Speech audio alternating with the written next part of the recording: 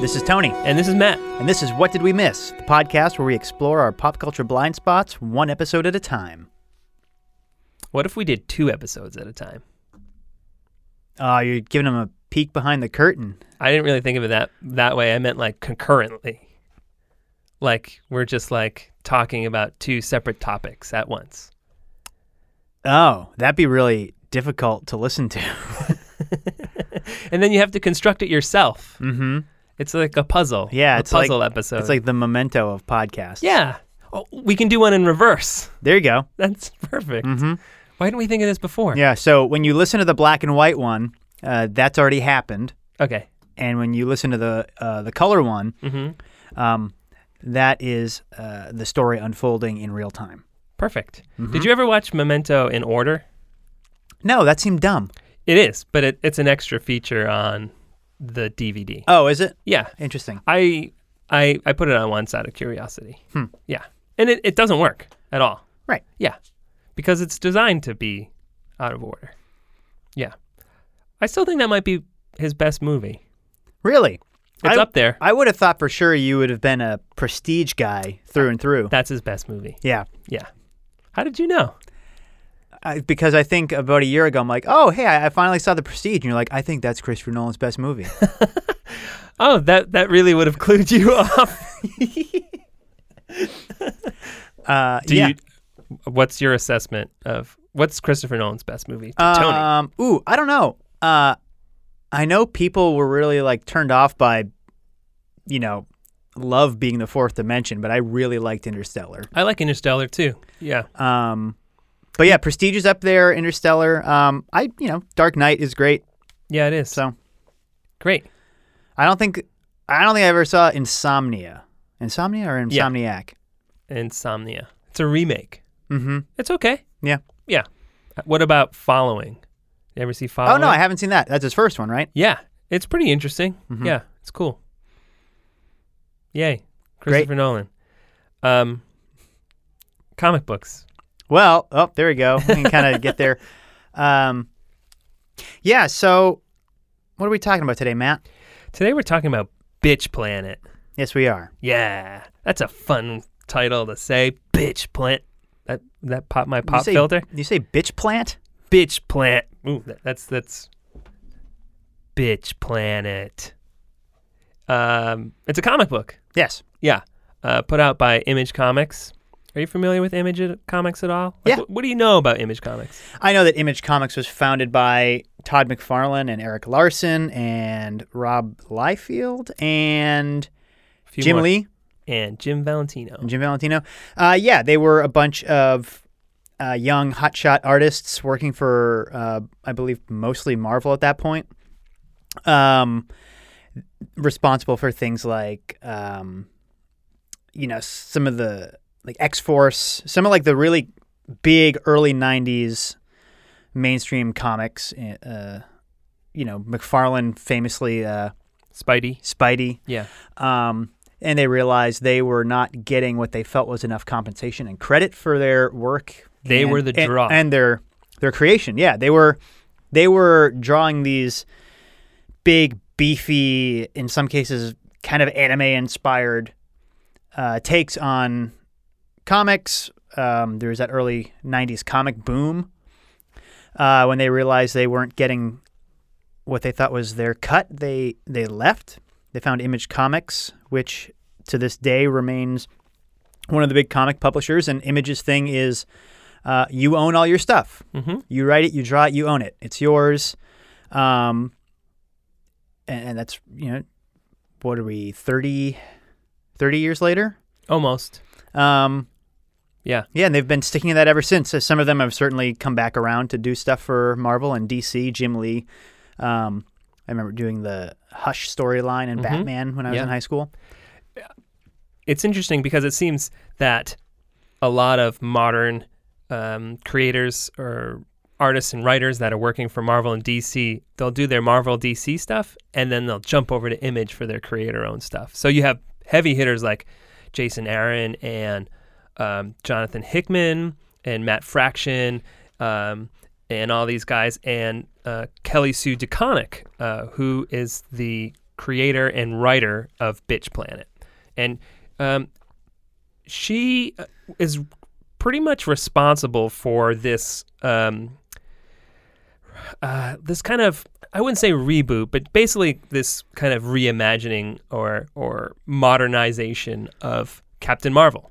Yeah, the version of Captain Marvel that made it to the film, Captain Marvel, is based on the revised framework of the character that she wrote.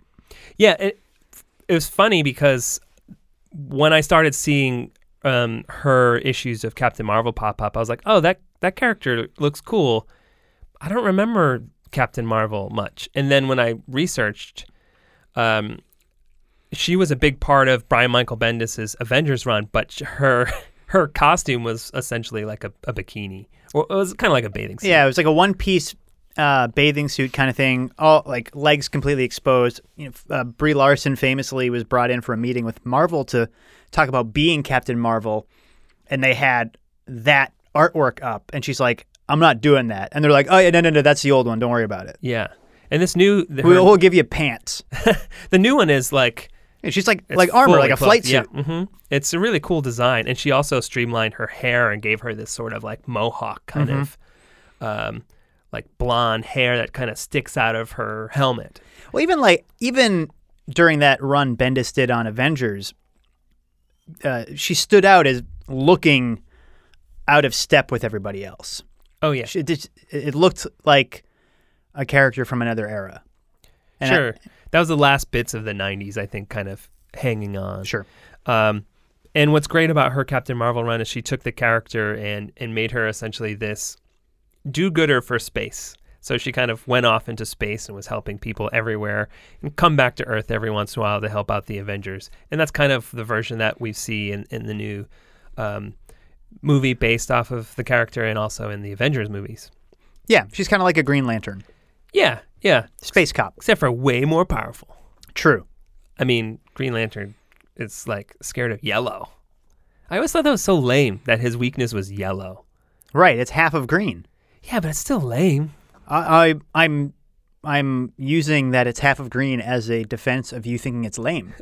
What? I don't know. Like, isn't there an opposite color that maybe like couldn't purple have been? I don't know. Yeah, I'm trying to think of the color wheel. It's been a while. Well, since I mean, the complementary color would be red to green. Yeah. So maybe that's Christmas lantern. Christmas lantern. No. Sure. Anyway, so Kelly Sue DeConnick created this series with an artist by the name of Valentine Delandro. Or Valentine? We think it's Valentine?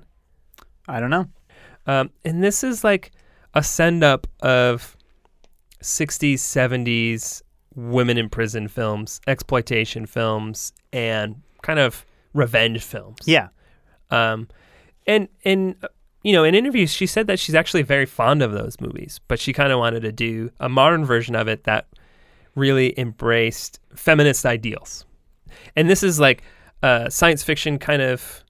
yeah, it's a dystopia. Yep. Essentially, the women, it's about a penal colony in space. Mm-hmm. That is derogatorily referred to by men on Earth as Bitch Planet. Yeah, it's actually called the Auxiliary Compliance Outpost because they send women there when they're non-compliant, meaning, they're not doing what the men want. Right. I mean, in this world, non-compliance can mean not pleasing your husband. And there's one character whose father has been arrested for, engaging in a mixed race relationship. Mm-hmm. So it's really behind all the grindhouse sci-fi trappings. It's a pretty grim, like Handmaid's Tale kind of world we're talking about. Yeah, and she, with that title, I think she makes it pretty clear that this is not going to be subtle.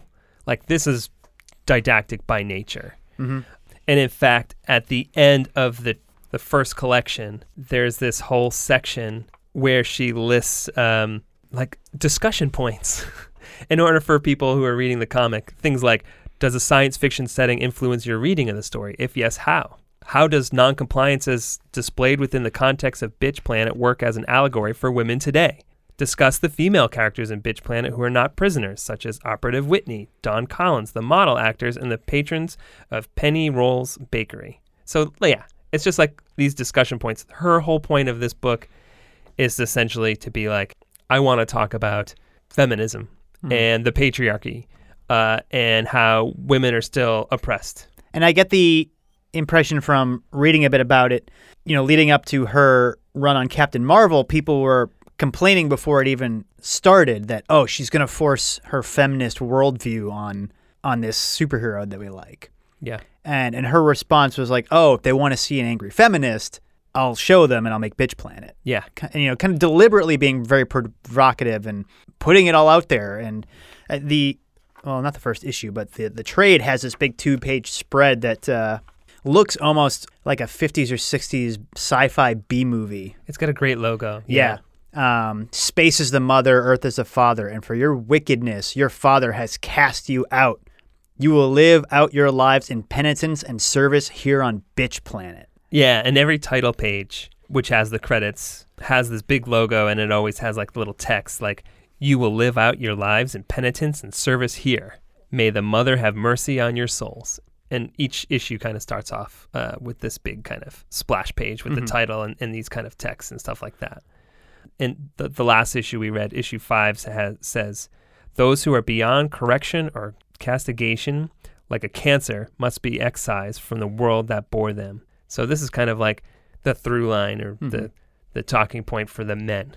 And it's always, we're going to control you, and if you don't listen to us, we're going to send you to the planet. So it is like, it's super on the nose, super obvious. Yeah, there's no, real illusion about the purpose of sending them away. It's not, oh, this is for your benefit. Like there's not even that phony PR spin in this universe. It's just like, oh yeah, they're out of line. Gotta fix that for me, the dude. In the first issue, there's this guy, and he goes in. We find out that he turned in his ex-wife in order to get a new wife. Mm-hmm. Sent her off to this prison, and it's pretty cold and callous. But it's so amazing how they tell that story, because it is alternating close-ups of the husband and his wife sort of telling this story. And as it unfolds, at first you get the idea that, oh, something did happen between them and he was reluctant to turn her in.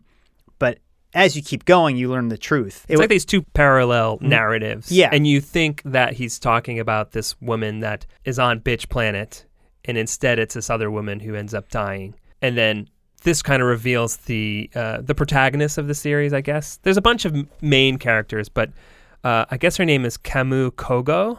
Is that how you would pronounce it? Mm-hmm. Yeah. And she's this, we're kind of seeing things through her perspective, and she's kind of pushing back a bit. And again, she's playing with those tropes that you see in women in prison films. But a lot of times what she's doing, she's just tweaking them ever so slightly, because a lot of those movies from the 60s and 70s, a lot of those exploitation movies were for men. Sure. And a lot of the framing and the filmmaking was to show women in these positions fighting each other, usually with not a lot of clothes on. Mm-hmm. What's interesting about this is there's a lot of nudity, but she likes to show all different body types, all different skin colors, really, really large women, really small women, and none of it is titillating by design. Mm-hmm. It's all these women in these kind of being manipulated and controlled on this penal colony. Most of the time, the nudity is used to show vulnerability. The one point where it's used for exploitation, it's used within the narrative specifically for exploitation. There is a scene in the shower room where these two women start making out, and there's a peephole, and it turns out that it's just, they have figured out that there is some man who watches the showers, and it's an exchange. They kind of put on this show knowing that he's not going to tell the authorities anything he may overhear.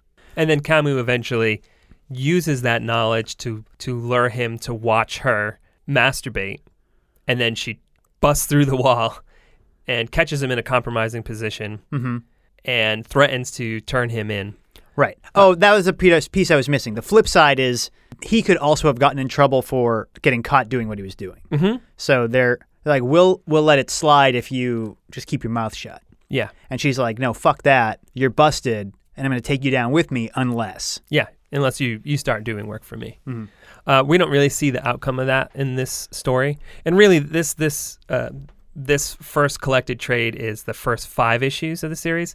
There's currently 10 issues, and there's also like another ancillary series, I guess. Of like spin-off stories. Yeah, I think they're all short stories about the characters within the prison. So we've only read the first 5 issues. I believe she's coming back to do more. At least that's what I've seen in interviews. I think they just took an abnormally long break. Which is not unusual for stuff at Image Comics. Oh, yeah. They can't all be Savage Dragon, which I think still almost 30 years later is coming out every month. Yeah. Or has he finally ended that? Anyway. Nope. It's not unusual for the creator-owned stuff to come in fits and starts. Essentially, the arc of this first 5 issues is Camus is kind of lured into playing this game. Megaton is the name of the game. Yeah. It looks like some violent version of basketball or soccer, some sort of combination. Yeah, I mean, it is... I don't think the specifics of the game matter. What matters is that they're forcing these women to play this game, and Camus is using it as a way to kind of rig the system in her advantage to get some pertinent information. Yeah, it's very much like a Running Man kind of situation. Mm-hmm. Again, we don't see the outcome of that in these 5 issues. We only really see them training. Yeah, we see them play a scrimmage against guards, and it's obvious that the rules are rigged against them. You're not allowed to pile on. So if there's any combat, it's only supposed to be one-on-one. Of course, the guards break that rule. One of the women ends up getting killed. Mm-hmm. You know, some of the men behind the scenes are seeing this as an opportunity to get to boost ratings by putting this sort of this spectacle of these barbarous, non-compliant women, putting them in the arena and fighting these other professional Megaton teams. Camus sees it as an opportunity to sort of use that system against them. So Camus gets blamed for the murder of one of the other inmates. And so in exchange for playing this game, she wants to know who the real killer is. She wants her family to be set free. Those are her conditions. So she's setting this kind of plan into motion. And we've only seen the first half of this, essentially.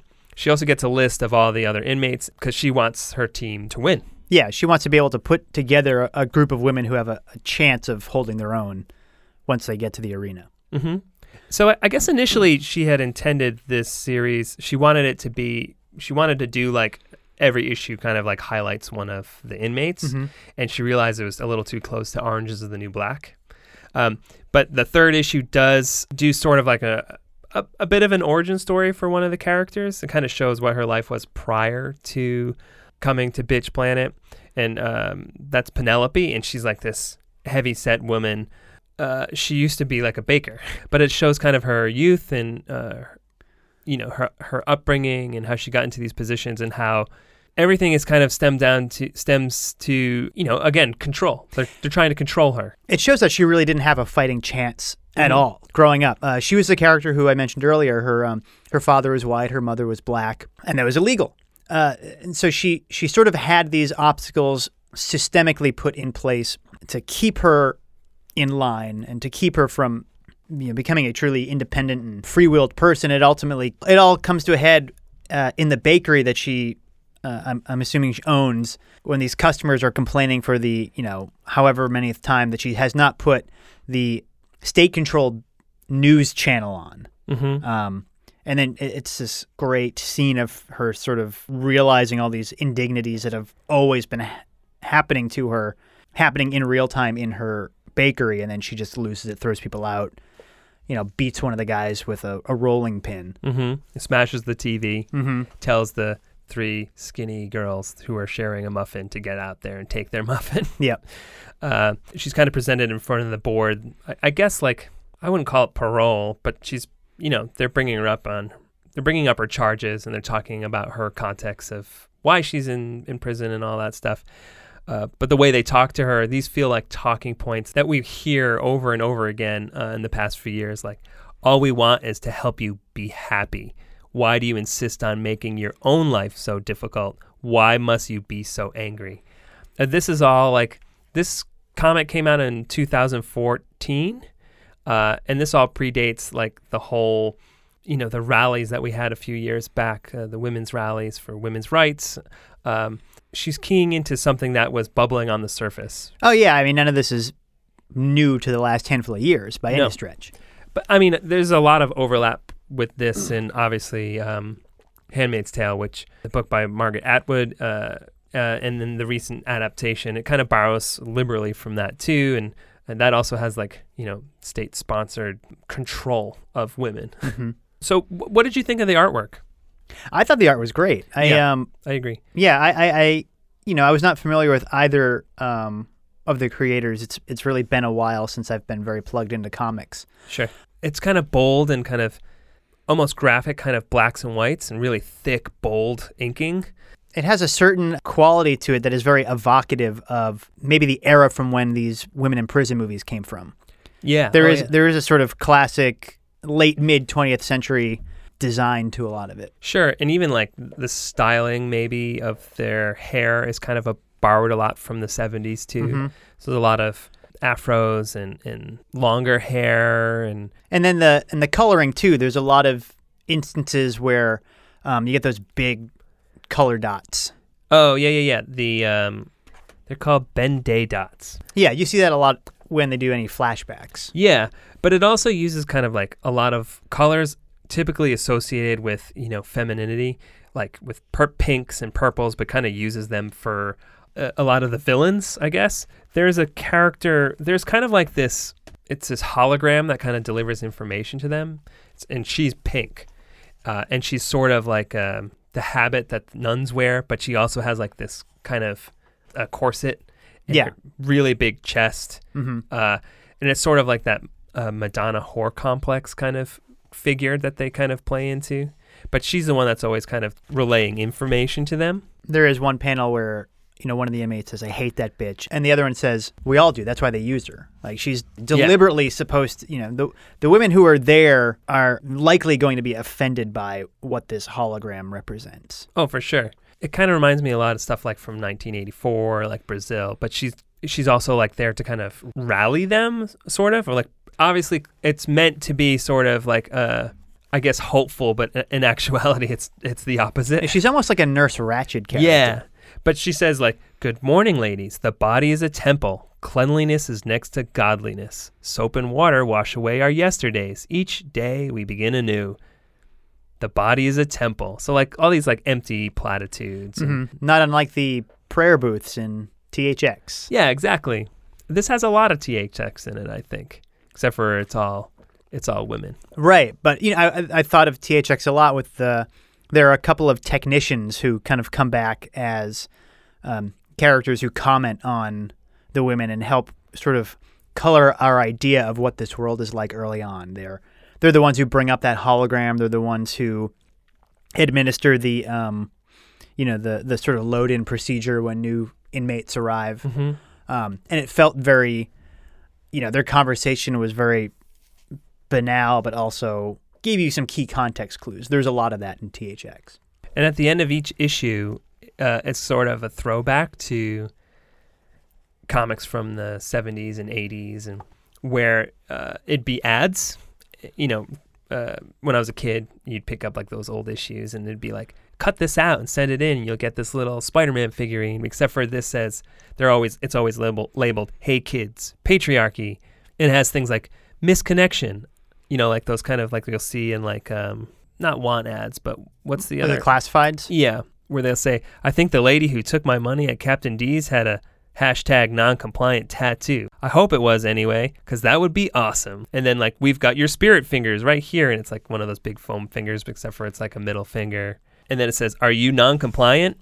Girls, girls, girls. You want that sexy his blood in a bottle around your neck crazy chick mystique? What says dreamy bad girl like a temporary tattoo?" So it's all playing off of like those old comics. It even has that kind of texture to it, and it's like the yellowy color and like the printing that's off a bit, where it's kind of, you could see like the colors off from like the ink lines and all that stuff. Yeah. So complementing all of the heavy themes, there's also a lot of playfulness that it especially comes through in the art. So there's one scene Camus is sort of on the fence about putting a team together for Megaton.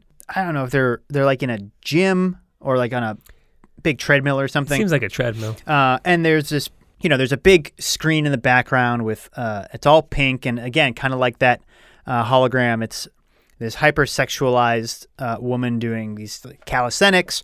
Camus is running, doing her routine, and inmates are coming up to her one by one to sort of plead their case for why they think they should do it. And then slowly, what ends up happening in the background is a huge prison riot, instigated by Penelope. Yeah. instigated by Penelope, who is approached by a guard in the background and like yanks his nightstick out of his hand, hits him, and then guards start piling on. And slowly but surely, more women and more guards kind of come in from out of frame. But it goes on for 3, 4, 5. Yeah, it's 5 pages of 2 characters in the foreground running and talking. I mean, it's all kind of inconsequential, but it does a lot of, especially for Penelope's character, it says a lot about who she is and what she's probably going to be like if they put a team together. But it was a great example of, the sort of dynamism and the volume of stuff that's happening in the frames in this comic a lot. There's so much stuff that's always happening in the background. So there's like a foreground action and a background action. And there's even like instances where it'll show the men kind of like, having meetings or formulating their plan for getting higher ratings. And you'll see things like there's one scene where there's people that are sort of walking through a kitchen to this kind of banquet kind of thing. And you'll see one kind of side, and there's like a dialogue from what's happening in the main room, someone that's giving a speech, and you'll see people walking through this kitchen, and then this character in the background just kind of smacks this other girl on the butt. And so there's like little tiny attention to detail. So even in the margins of this story, the men are oppressing the women or sexually assaulting women. Which says as much about what's going on in this world as any of the more direct kind of talking head scenes. Mm-hmm. I mean, it's pervasive. It's everywhere. Even in the places where you aren't looking or don't expect to look. Like there's always more happening than what's directly in front of you. And that's where these problems come from, is because it's easy to ignore something if you're not looking it in the eye. Oh, yeah. Yeah. Are you interested in finishing it? Or at least what's currently available? Yeah, I'll check it out. I honestly did not know until shortly before we were going to meet to record this that it was only 10 issues. I probably would have tried to read both volumes. I had assumed since it started a few years ago that there was more to it, but yeah, I don't know if the next 5 provide some sort of conclusion or at least like because at the end of these 5 it says end of book 1, mm-hmm. And it feels a little abrupt. It doesn't, it just feels like, oh, this was all the setup for the actual what's going to happen. It doesn't mean that this doesn't feel like a complete picture of what this story is. Sure. Like I didn't feel like, oh, well, now that you just got started. I was like, no, this is working on its own. Yeah, I mean, any disappointment was just in myself for not doing that extra bit of research ahead of time and getting that next volume, because it does end on a bit of a cliffhanger. Yeah, so there's one of the characters, Miko, who is as part of their practice run against the guards, is murdered. And we find out that her father is an important, I guess, he's just involved with the business of the prison and the game itself. Mm-hmm. And he's on his way to visit. He's forced to, essentially. And his wife is calling him a coward. Oh, right. Because they don't want to go see their daughter because she got sent away to prison, but he's kind of forced to go. And at the end of the issue, we find out that she's dead. And that's kind of how it ends. But I liked it. I thought it was pretty good. Have you read any other comics by DeConnick? I mean, you've talked about Captain Marvel. Yeah, I read all of her Captain Marvel run, mm-hmm. Which I really like. It's pretty fun and light. And I read some of her other series for Image Comics called Pretty Deadly, which is sort of a cross between like a horror western kind of thing. Oh, okay. But that's a lot of fun too. I really like her work. I think she's pretty fascinating writer. Cool. Yeah. You? No. This is the first. Yeah, the first time. Yeah. Like I said, I've really been out of the loop on comics for a number of years. So Yeah. this was completely off my radar. Sure. Why did we choose this? We hadn't done a comic in a while, and we were We wanted to do something that wasn't superhero related. right. But there were some things kind of coming up in terms of movies. Wonder Woman 84, Sure. Birds of Prey. Yep. Dropped in February. I think when I had asked what was going on with the next Captain Marvel movie, that's when you said, "Oh, well, there's this comic Bitch Planet by the woman who wrote the story arcs that were the framework for the Captain Marvel film." So Yeah. that's how we got here. And I think, a lot of the conversation around superhero movies certainly has been how long it's taken for Marvel to finally have a solo film built around a female character. So it was Captain Marvel. Black Widow is finally getting hers this year. How Wonder Woman was really the lone standout in the DC efforts to get their cinematic universe off the ground. And at this point, as we're recording it, Birds of Prey is about to come out. And I don't know if there are full-on reviews yet, but it seems like some early impressions have been into it. Certainly, They say it kind of takes that narrative of the DC universe, extended universe, as far as the films go, is a bit toxic, and we're trying to get a distance from that, and it kind of makes that this sort of meta-narrative. I think the trailers look pretty fun. I love the cinematography, at least what I've seen so far, so I'm interested to see it. Yeah, I mean, it's just refreshing to see some color in their movies. They're always so grim and dark, and I mean, obviously the early Zack Snyder ones kind of drove that, and I think there's sort of it's sort of like crushing the other ones, because we didn't see that in Wonder Woman, and Aquaman is definitely not that either. Right. So I'm hoping we could that narrative starts to change, and that's not like this thing that people automatically associate with those movies, because I think they're starting to do their own interesting thing, and it looks like they're allowing creators to make their own movies. At least that's what it seems like, which I think is probably in some ways a better choice than what Marvel does. For all his faults, at least those movies are Zack Snyder movies, which sometimes to me is more appealing than seeing something that is nearly identical and felt like it's designed by committee. So hopefully they'll keep going in that direction and allowing creators to put their own sort of individual footprint on it. Yeah, and it seems like Margot Robbie really took advantage of the situation she was presented with, in a positive way. She was sort of the standout of Suicide Squad. She liked the character. DC and Warner Brothers liked her as the character, and she leveraged that to put Birds of Prey together the way she wanted. She got a woman to direct it, made sure that the film was, focused on women characters. Yeah. There's this clip that's going around where she's fighting, and another character, I think it's Black Canary. Yeah. And her hair keeps getting in, Black Canary's hair keeps getting in her face, and then Harley kind of rolls over on her roller skates and gives her a scrunchie. Yeah. Or hair elastic. So that's not something you usually see in a superhero movie. No. So I think that's what we're looking for, and it's just different perspectives. And that's what's great about this comic too, is it does kind of reframe these things that, even if you haven't seen a ton of women in prison films, you're still kind of familiar with the language of those movies.